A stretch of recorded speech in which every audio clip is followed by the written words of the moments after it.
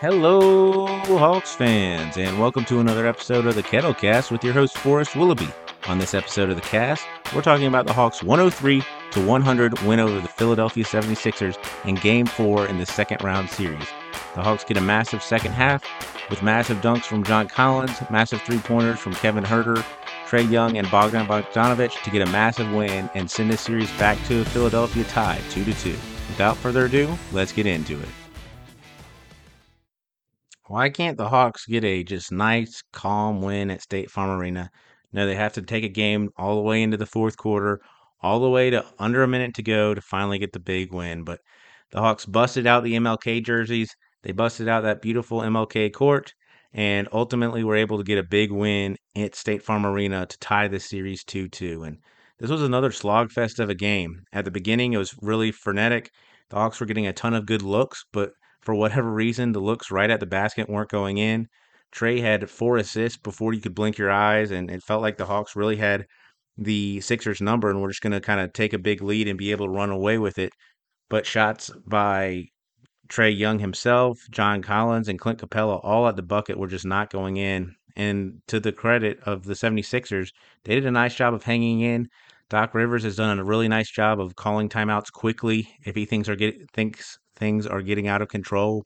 He called a timeout, I think, within the first 2 minutes of this game starting, because he just didn't like the way his team was playing, the energy they were playing with, and was able to ultimately get a big lead in the end of the first quarter, 28-20. And it would have been bigger if not for a beautiful block by Aneka Okongwu at the end of the first quarter on Matisse Thybulle. And it just was like, it's frustrating seeing the Hawks get these really good looks that they normally put down, and them just not go in for whatever reason.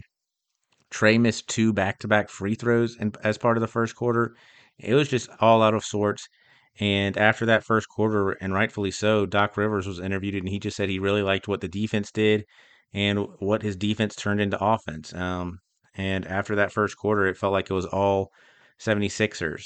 Again, I wasn't particularly worried because the Hawks were getting good looks, but the looks weren't going down, and the Hawks weren't really able to cut into this lead that the 76ers built in the first quarter. In the second quarter, the lead would balloon all the way up to 18 points. The Hawks would make a couple of runs to cut into the lead, and would have a run to close the half, a 7-2 run to close the second quarter to make the game 49-62 in the Sixers' favor. So the Hawks were only down 13. But that 13, with the way that this game had been played, the kind of pace it had been played at, felt like a kind of insurmountable lead. To the Hawks' credit, they came out right at the start of the third quarter and went on another 7-2 run that pushed the game to 56-64, make it an 8-point game. It's under double digits, and this was a game on from that point on. Ultimately, the Hawks would have a monster third quarter, outscoring the Philadelphia 76ers 31-20. They had a 10-2 run at the end of the quarter that really helped the Hawks get back into this and leave the third quarter down 2 points, 80-82. That run coincided with Nate McMillan putting in Danilo Gallinari.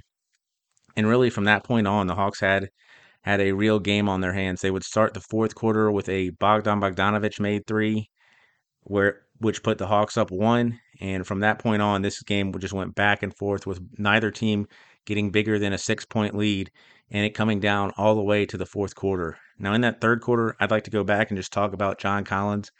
JC didn't have the best first half, but he came out and he was the energy in the third quarter. He had three monster dunks, monster putback dunks. Well, one of them was a just slam right down the lane off of a pass from Trae Young, but the other two were uh, off of rebounds and putback dunks, and that got everybody in State Farm Arena out of their seats and really had the energy swinging in the Hawks' direction. Um, JC was the on the wrong side of a flagrant foul as he got out ahead of the defense, and Ben Simmons had to chase him down and just whacked him as JC was going up for another dunk. And it was a flagrant one. The Hawks made a free throw and then were able to get the ball, which ended that possession ended with one of those JC dunks. But John Collins was huge in this game. He would ultimately finish with 14 points. He was plus 9 in 36 minutes. That was a game high for the Hawks. He 6 of 15 from the field, 1 of 3 on his 3-pointers. I think when Dwight Howard in particular is guarding JC, he can be more aggressive shooting his 3-pointers. Those 14 points, he had 12 rebounds, 5 of them offensive, 2 of those put back dunks. He had 1 assist, just 3 fouls, 1 steal, and 1 block. You know, if JC is able to play 36 minutes, if he's not getting into foul trouble and he's really getting on the offensive boards, that's all you can ask for John Collins. This might have been his best performance in the postseason, especially when Joel Embiid has been so difficult to guard for the Hawks. It was really huge to have John Collins have that monster third quarter and really get the energy going for the Hawks. But like I said, the Hawks took their first lead since halfway in the first quarter, right at the start of the fourth quarter. And from that point on, the teams just were slugging it out. Right after the Hawks got that 1 point lead, the 76ers went on a 5-0 run to push the lead to 89-85 in the Sixers' favor. The Hawks would go on a 6-0 run of their own to go up 94-92. The Sixers would then go on a 6-0 run where they would take a 4 point lead with 2:43 to go. And then from the final 2:43 to 49 seconds, the Hawks would take a 101-98 lead with under a minute to go in this game. And from that point on, it was just kind of chess and checkers. The 76ers would come down and hit a shot to get within one, and they would have a nice defensive possession where they would hold the Hawks off the boards and get a chance to take a lead with about 17 seconds to go. They ran a really nice play to get Joel Embiid the ball rolling down the lane. Unfortunately, he rolled it off. He wasn't able to get a lot of lift off the floor. You can tell he would not make any shots after the second half. No shots from the field, at least. He was 0 of 12. And his final one was this miss where he rolled it over the rim. Ben Simmons tried to get a putback, but knocked the ball out of bounds instead, and the Hawks were able to secure the lead.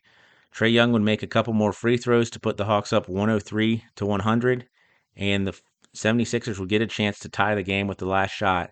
Shake Milton brought the ball up the court.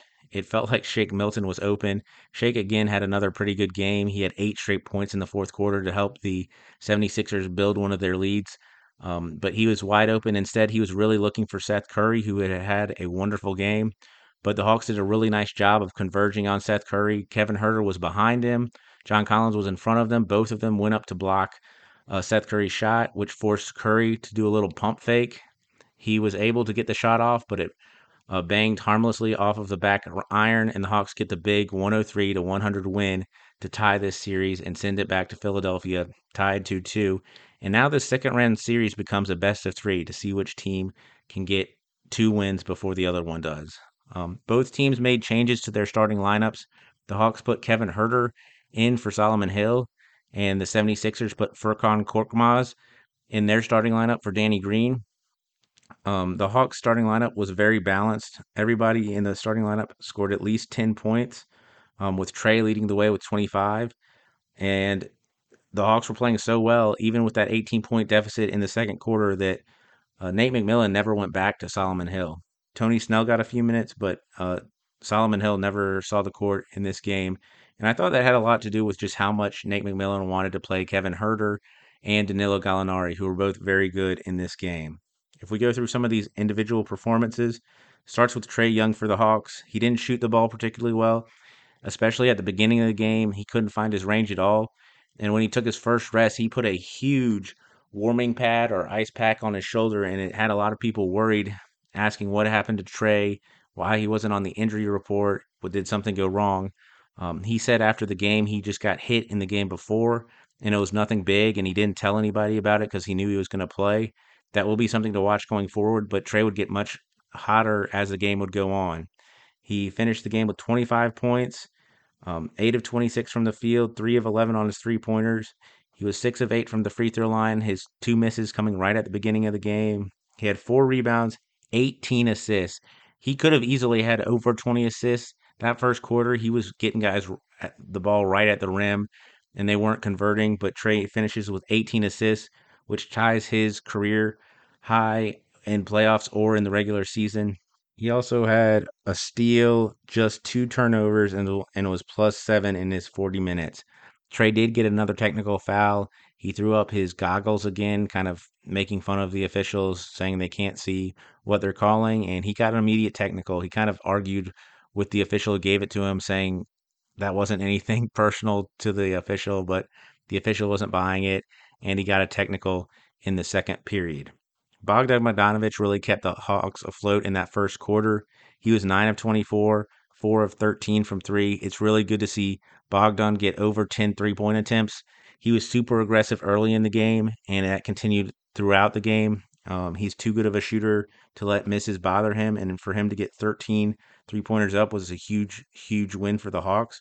The Hawks would ultimately shoot 12 of 40 from the 3-point line. That's not a great percentage, just 30%, but I really like the fact that they were able to get 30 3-point shots up.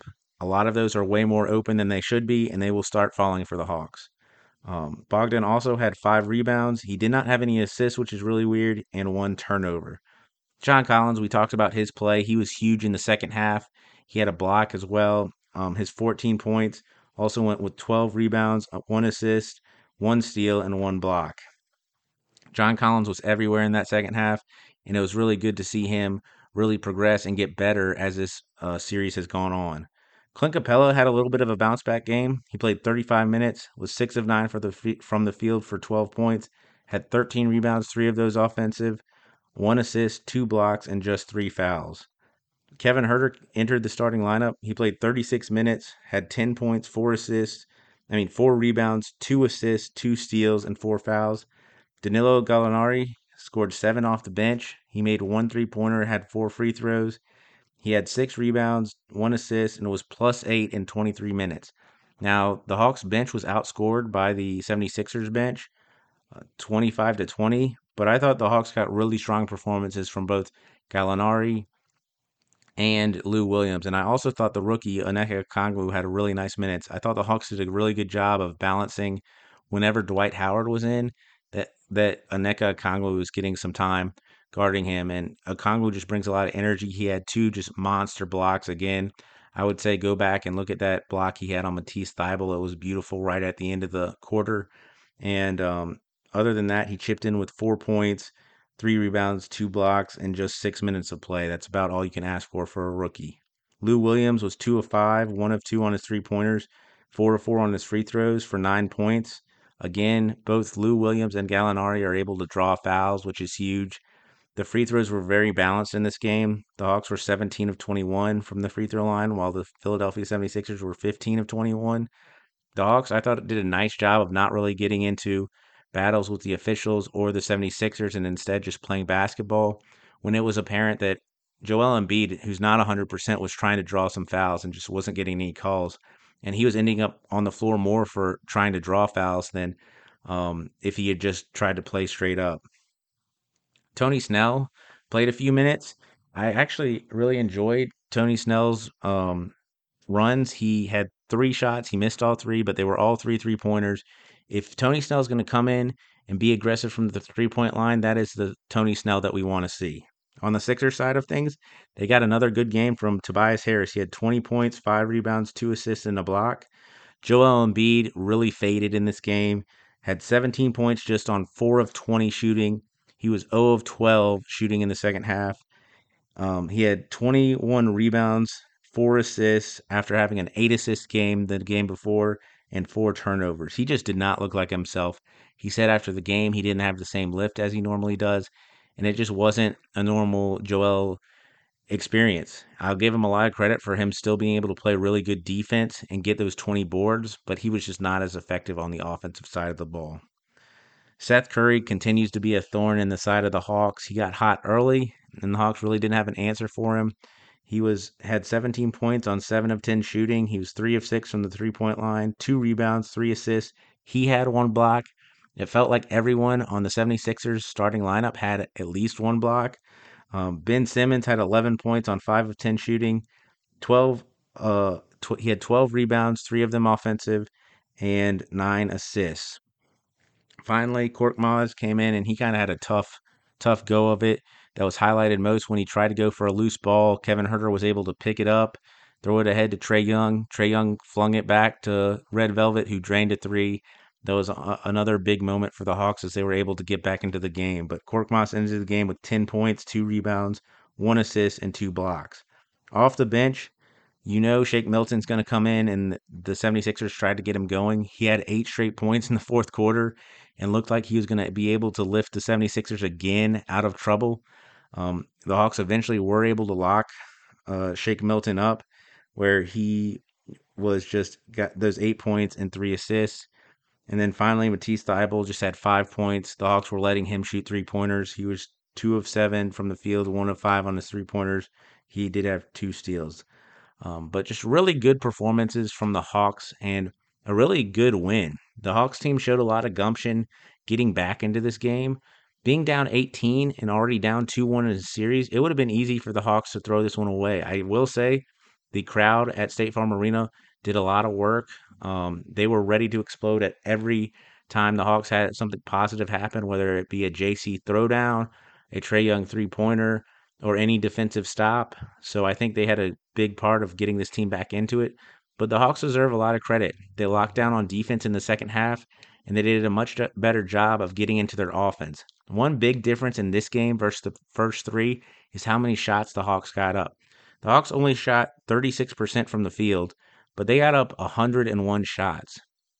In the previous 3 games in this series, the Hawks hadn't shot more than 86 shots in any of those games. So despite shooting such a poor percentage, the Hawks actually hit as many shots as they had in those previous games. And the way the Hawks were able to do this while limiting the number of attempts that the 76ers had was not turning the ball over. The Hawks only had 4 turnovers. And by really just getting a lot of their second shot opportunities as well, the Hawks had 49 rebounds, but they had 12 offensive rebounds. So they were able to get lots of second chance points up. They outscored the Sixers in the paint 40-34, which is huge, and also kind of highlights how hurt that Joel Embiid is. If you have a normal Joel Embiid, the 76ers are going to have a lot more points in the paint. And then second chance points, the Hawks outscored the 76ers 21-9, just a huge number. And if the Hawks are able to do that, they will be able to go up to Philadelphia and get a win. But it was a really nice job, and I thought Nate McMillan made a couple of really big shifts that helped the Hawks get this win, including putting Kevin Huerter in the starting lineup and also really imploring his guys to be aggressive shooting the ball. Shoot the early 3-pointer. In transition, go up and take the 3-pointer, and I thought the Hawks did a nice job executing.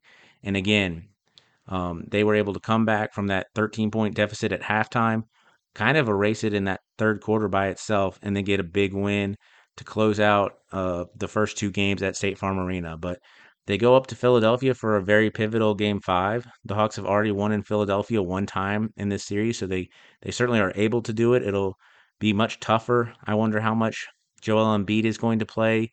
It seems as this series goes on, he gets more and more worn down. He's definitely putting his heart out there trying to get wins, and he's trying to draw fouls and do anything he can, but he just, as he said after the game, he does not have the same lift as he normally does, and the Hawks are able to attack that. So it's going to be a big game for both teams. There's a lot of pressure on both the Hawks and the 76ers to get a win on Wednesday night, and the Kettlecast will be here to go over that game after that. Go Hawks.